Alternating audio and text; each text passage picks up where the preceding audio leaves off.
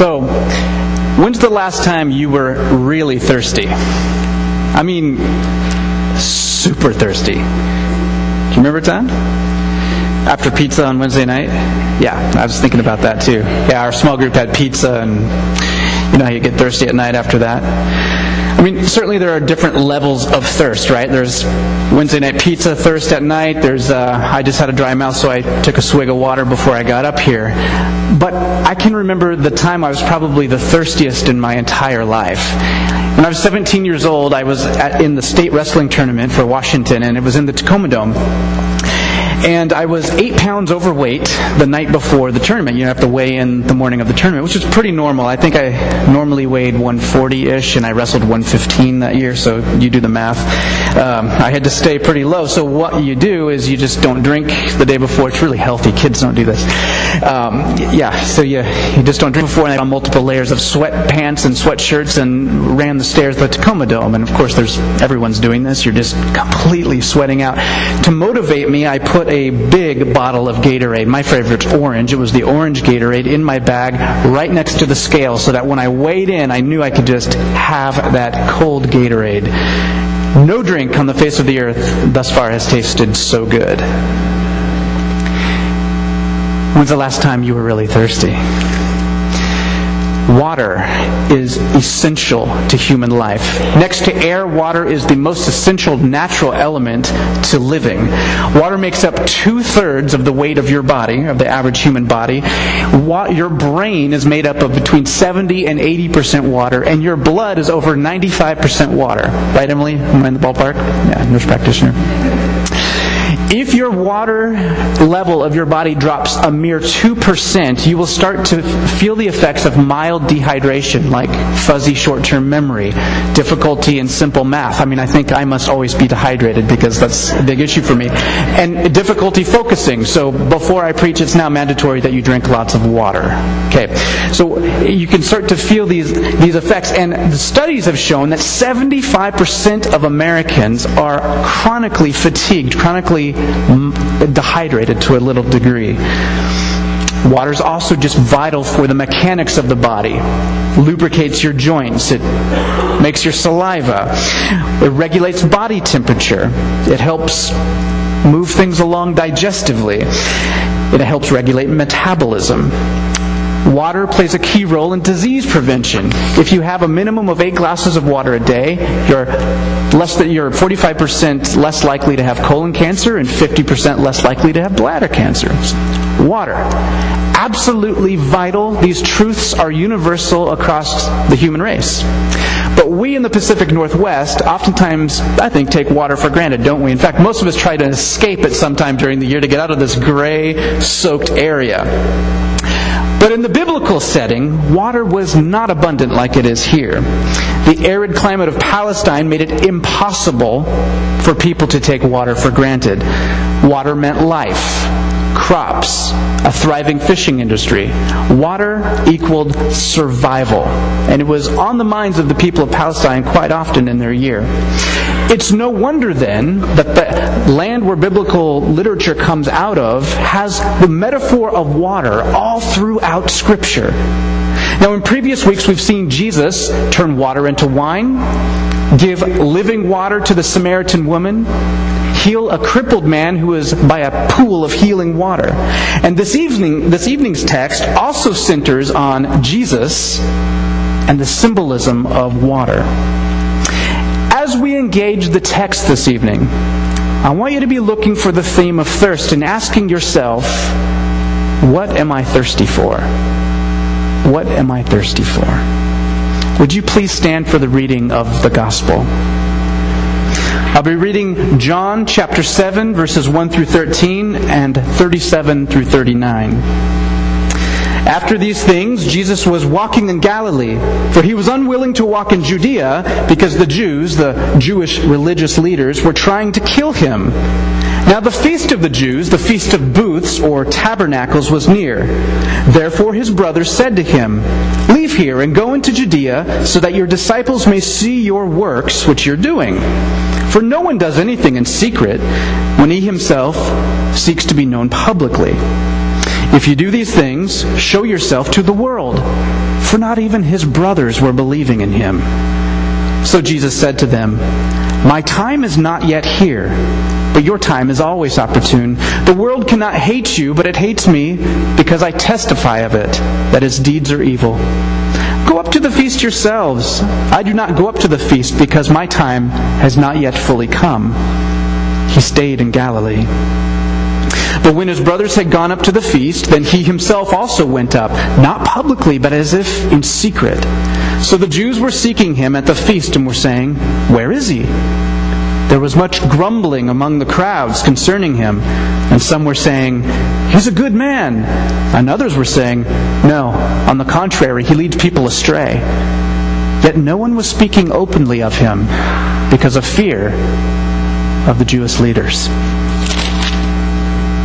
Now, on the last day of the feast, Jesus stood and cried out, saying, "If anyone is thirsty, let him come to me and drink. He who believes in me, as the Scripture said, from his innermost being will flow rivers of living water."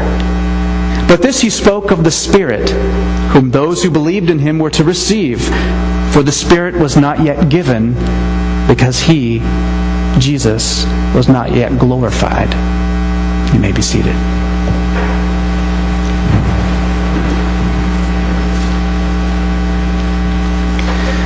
John opens chapter 7 by reminding us that the religious leaders were seeking to kill Jesus, especially the ones in the area of Judea.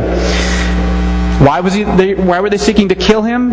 Because he was rocking their world, breaking all the paradigms, all the rules in the name of God. And primarily thus far, we've seen in John chapter 5 how Jesus healed a man who had been ill for 38 years on the Sabbath day. He healed this man on the Sabbath day. He was saying and doing the things that only Yahweh, the one true God, should be saying and doing. Now, if you recall, we spent the last 2 weeks in John chapter 6, and the background for John 6 was what festival? Look me up. You're whispering. Passover! Yes! Passover. It was the Passover. The festivals, the three main festivals, Passover, Pentecost, and the Feast of Tabernacles, existed for two main reasons, and this is simplistic, but two main reasons. One, to remember what God had done. To remember what God had done in the life of Israel. And two, to renew people's faith and hope about what God might do in the future. John tells us that it was time for the Feast of Booths, or Tabernacles. The Feast of Sukkoth, which actually just happened, I think, a week or two ago here in our own area. The Feast of Tabernacles lasted 7 days and was one of the great Jewish festivals. It was by far the most popular of the three, the most joy-filled. The feast was mainly a thanksgiving for the harvest of the year's wine and fruit and olives. It was also a reminder of God's provision as the people wandered in the desert for 40 years. In fact, it's called the Feast of Tabernacles, or basically the Feast of Tents, because it recalls how people lived in tents for 40 years in the wilderness. And when pilgrims would come to Jerusalem to celebrate the Feast of Tabernacles, they would often live in makeshift tabernacles, little stick and palm branch dwellings. Sometimes people would even, if they lived in Jerusalem, would even build them on top of their houses, kind of like we might put, a nativity scene out in our yard or something for Christmas time. They didn't all live in the tabernacles, but they would eat their meals there to remind themselves that once they were a wandering people, but God brought them into new land. Might be something like a Jewish Woodstock, right? All these tents and, well, maybe not quite like that, but you know what I'm saying. They all lived in tents.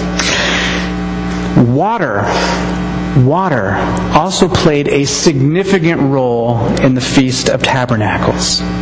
Each day of the feast, the priest would go to the pool of Siloam with a golden pitcher. The priest would fill the pitcher with water, go back to the altar, and pour the water over the altar. Now, the symbolism of the water has three main purposes. The water helped people remember that God provided water for them out of a rock when they were in the wilderness. Remember, they were grumbling in the wilderness. They were thirsty. And God made rock come right out of this barren, or water come out of this barren rock. And it gave water for all the animals and all the people. Number 2 is that water is just simply a sign of life. When the priests would pour water over the altar, they would say multiple kinds of prayers. And one of those prayers was for the rain. See, the Feast of Tabernacles comes right before the rainy season. The people would often plant their crops and hope that over the winter they would be well rained upon and would bear fruit in the springtime. Finally, the third thing, water pointed to a hope in a future promise. When God's kingdom would come in fullness. And it has to do with the scripture that Tim just read from Ezekiel 47. That one day when the kingdom comes, there will be this new temple. And the cornerstone of the temple will be a rock. And from that rock will flow water that gets deeper and deeper and deeper and go towards the Dead Sea where nothing grows. It's completely too saline. Way too salty, and the water will make it come alive. There'll be perpetual fishing there that will just produce plants and vegetation and fruitfulness wherever it goes. It's a metaphor of the fruitfulness of God that will one day come and bless this world. Now the people were living under the pagan rule of what nation? Rome, that's right. They were under the pagan rule of the Roman Empire. They were thirsty. They were thirsty for this living water to come, for God's kingdom to come. This Feast of Tabernacles was a joy in remembering what had happened and looking forward to what was coming. That one day God's peace and His blessing would come to the world. So you see, this text is dripping with water symbolism. But this last week, Corey and I and the girls went to a pastor-spouse retreat in Cascades Camp. It was we were there Monday and Tuesday. And I don't know, I was really having a hard time as I was reading through this and just, Lord, where do you want me to take this? These chapters are so filled with different ways you can go and things to say. And the Lord was showing me different ways of being thirsty. You know, on the one level, the Israelites were thirsty for this national God kingdom thing coming, this river of living water, the new kingdom, the new earth coming and blessing everything. It was big picture. And in the same way, the church looks forward to the kingdom coming, to justice, to things being put right. We're thirsty for that, aren't we, when you think about it? Wouldn't you like to live in a world that's at peace, where there's no more sickness and tears? But most of us don't live on that big picture level every day, do we? Sure, we want the kingdom to come, but we're thirsty for things like making sure there's food on the table at our house. We're thirsty to give and receive love. We're thirsty to be free from addictions and self-doubt.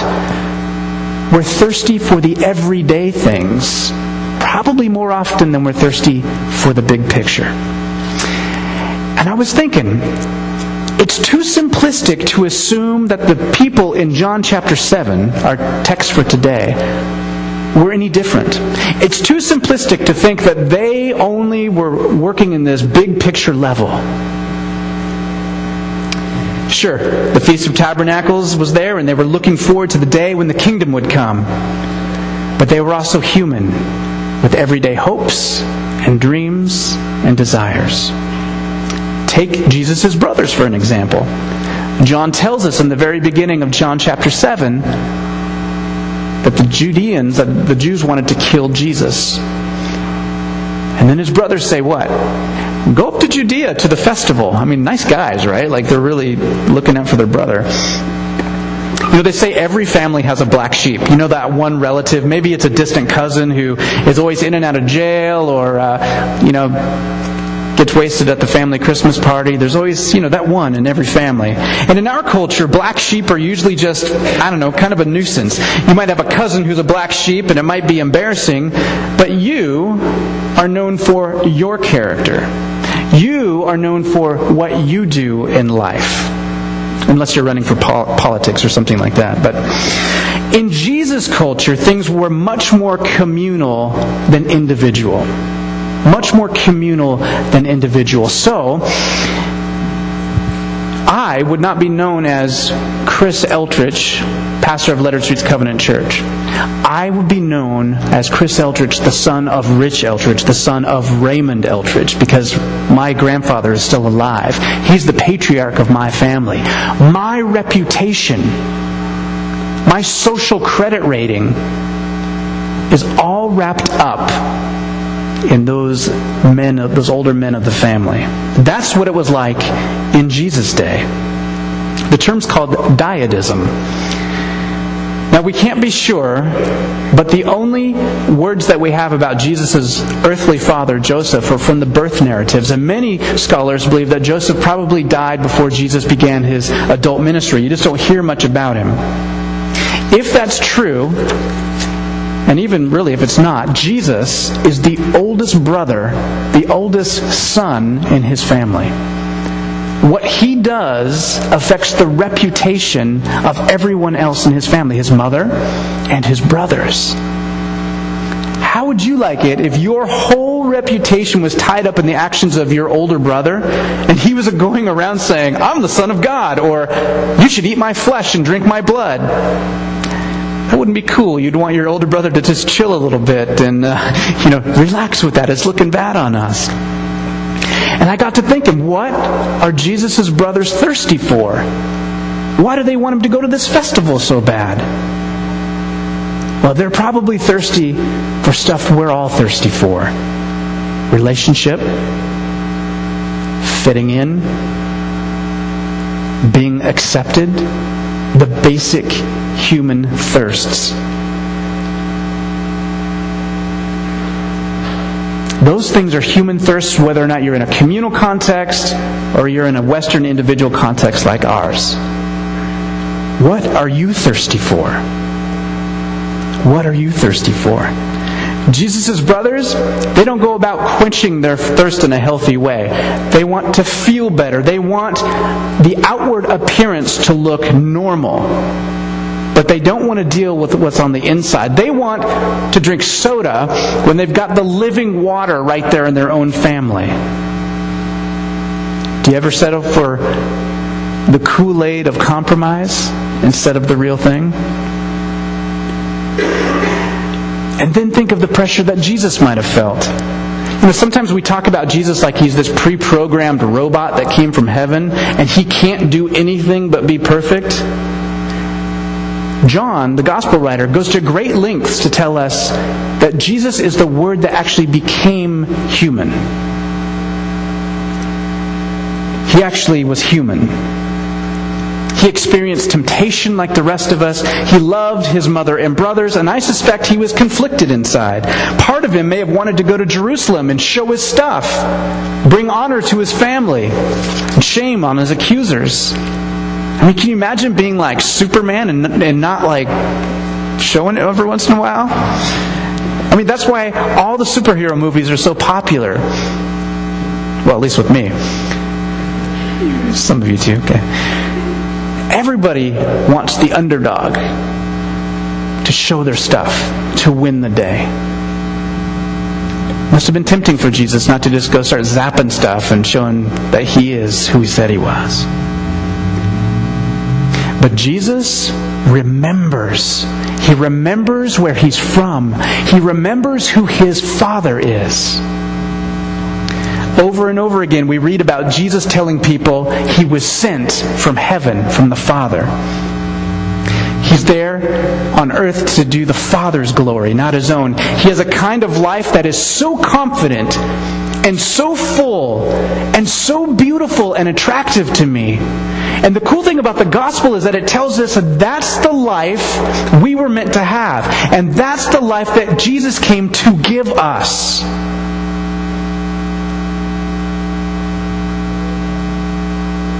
is human to feel out of place, to feel like you don't fit, to be out of relationship. That's not how it was meant to be. Wouldn't it be wonderful to be filled to the core, knowing no matter what other people think, you are a child of God? What are you thirsty for? So after Jesus' brothers head up to Jerusalem for the Feast of Tabernacles, Jesus sneaks up after them. There at the temple, he meets a mixed crowd. Some of the people absolutely intrigued by what he's saying and doing. Others are so offended that they want to kill him. Nobody is understanding him. They don't understand who he is. They don't understand where he's from. They don't understand who he's from. And they sure don't get the significance of his signs.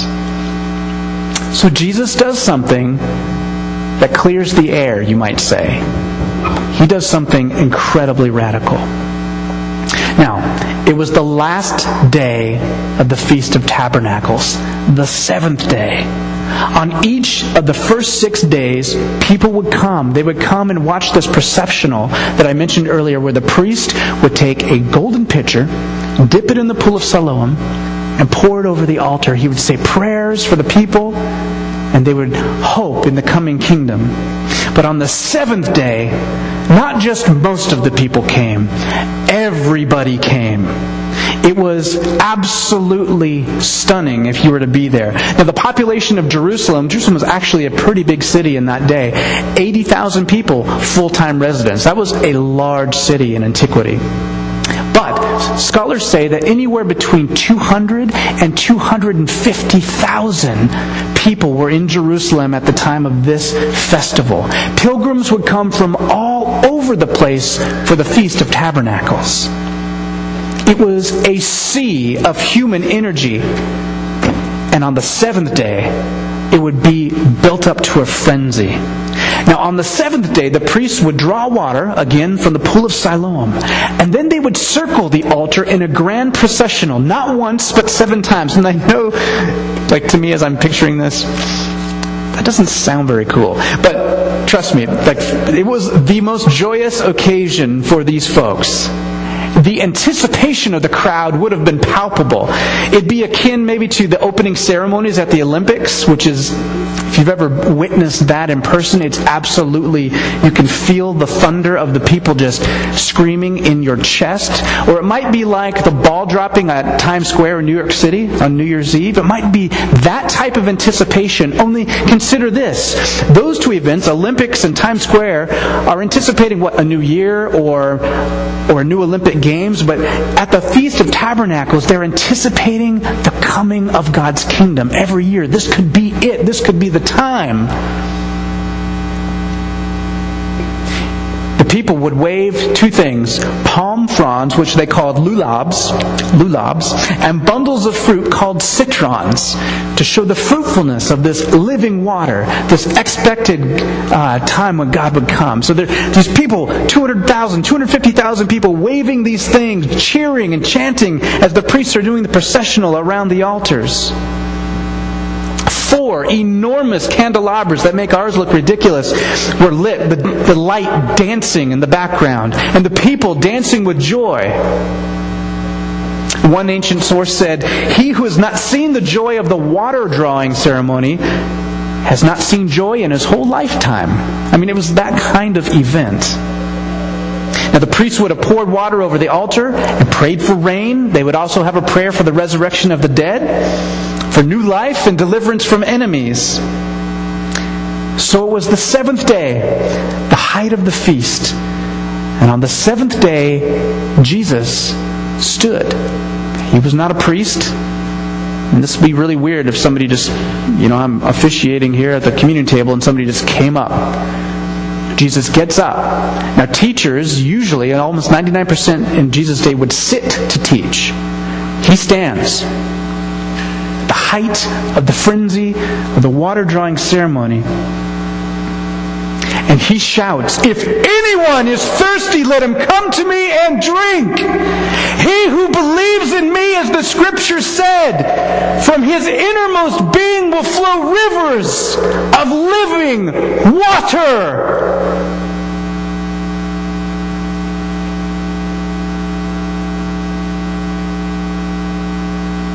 If you're thirsty, Jesus cries out, "Come and drink." He's better than Gatorade. What is your deepest thirst?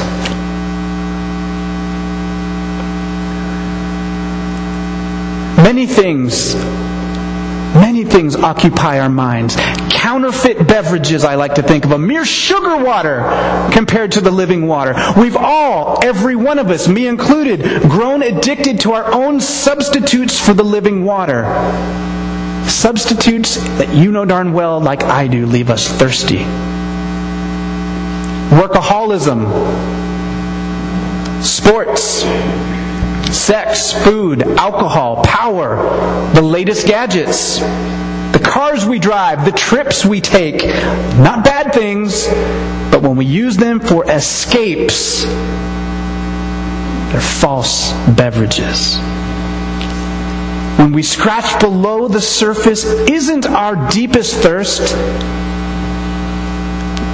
a thirst for right relatedness with God? To be filled with the God life, to be like Jesus, to have a life that is full of significance as sons and daughters, as princes and princesses of God the King. He will quench your thirst. He will wipe away your deepest shame. And He offers something more, to include us in His story of redeeming the whole world. Amen? Come on. But there's more.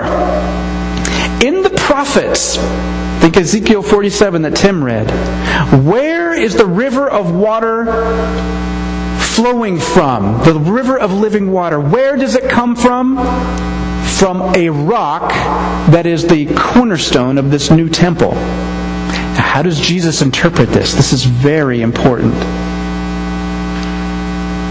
John 7:38, He talks about everyone who believes that Jesus is God in the flesh, all who trust that through His death and resurrection, we not only have forgiveness of sin, but the hope of eternal life in a world that will one day be recreated. For those who have faith in that and trust Jesus for that good news, Jesus will cause streams of living water to flow from you.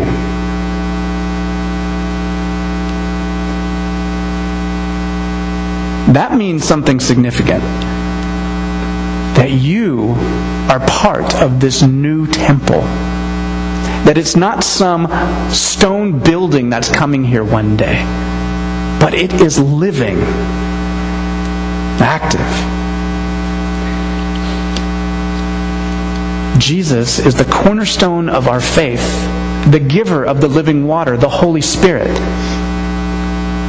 He's the cornerstone from which the water comes out. He fills you through faith, and you burst out living water.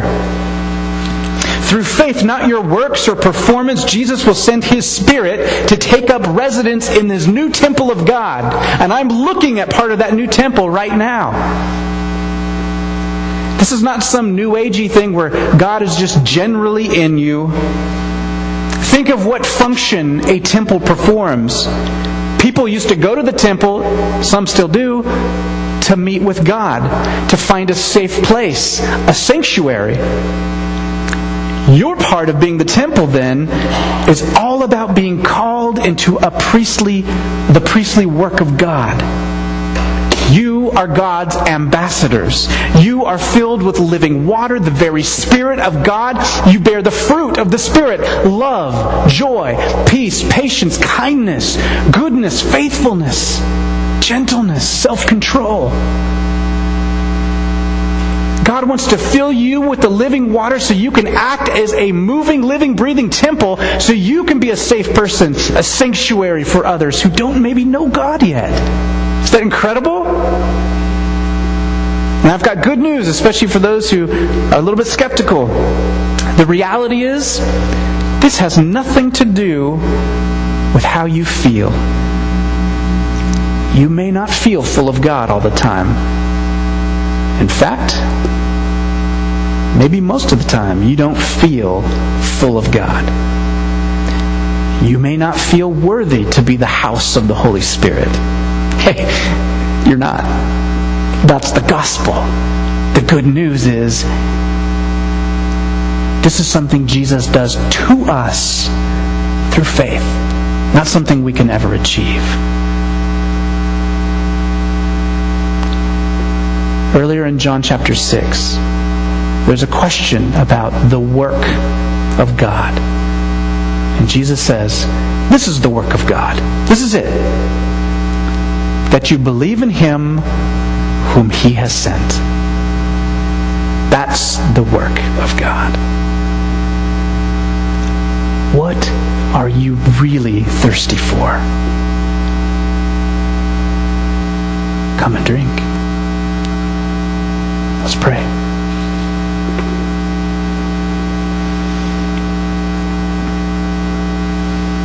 Jesus, I thank you for this incredible word of good news.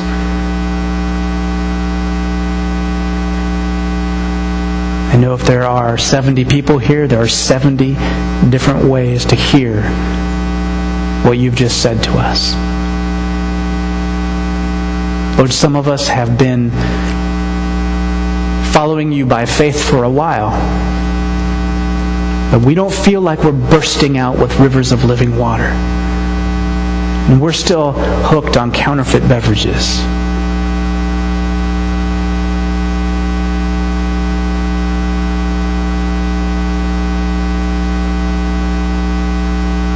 Lord, hear our prayer for those who want to give up drinking Kool-Aid and be filled with your living water.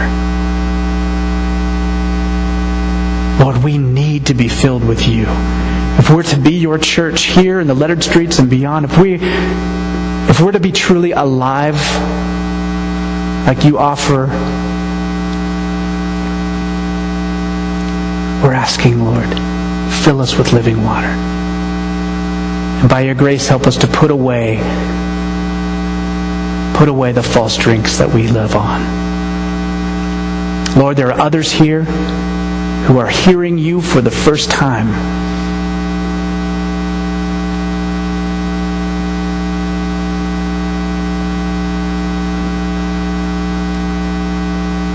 Who want to taste of the living water for the first time in their life.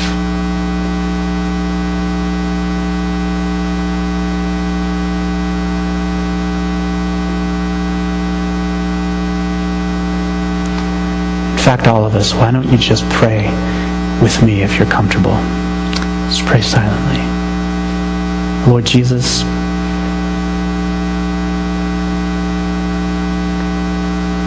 there is none like you. You alone have the words of life. To whom else would we turn? Lord, by your grace, I pray that you would help us to lay ourselves down, to put our hope and our trust in you for the forgiveness of sin, the wiping away of shame, for new life, and for the incredible entry point into your adventure of seeing your kingdom come on earth as it is in heaven. Fill us with your Spirit, for we know that you came to give abundant life, and we love you for it.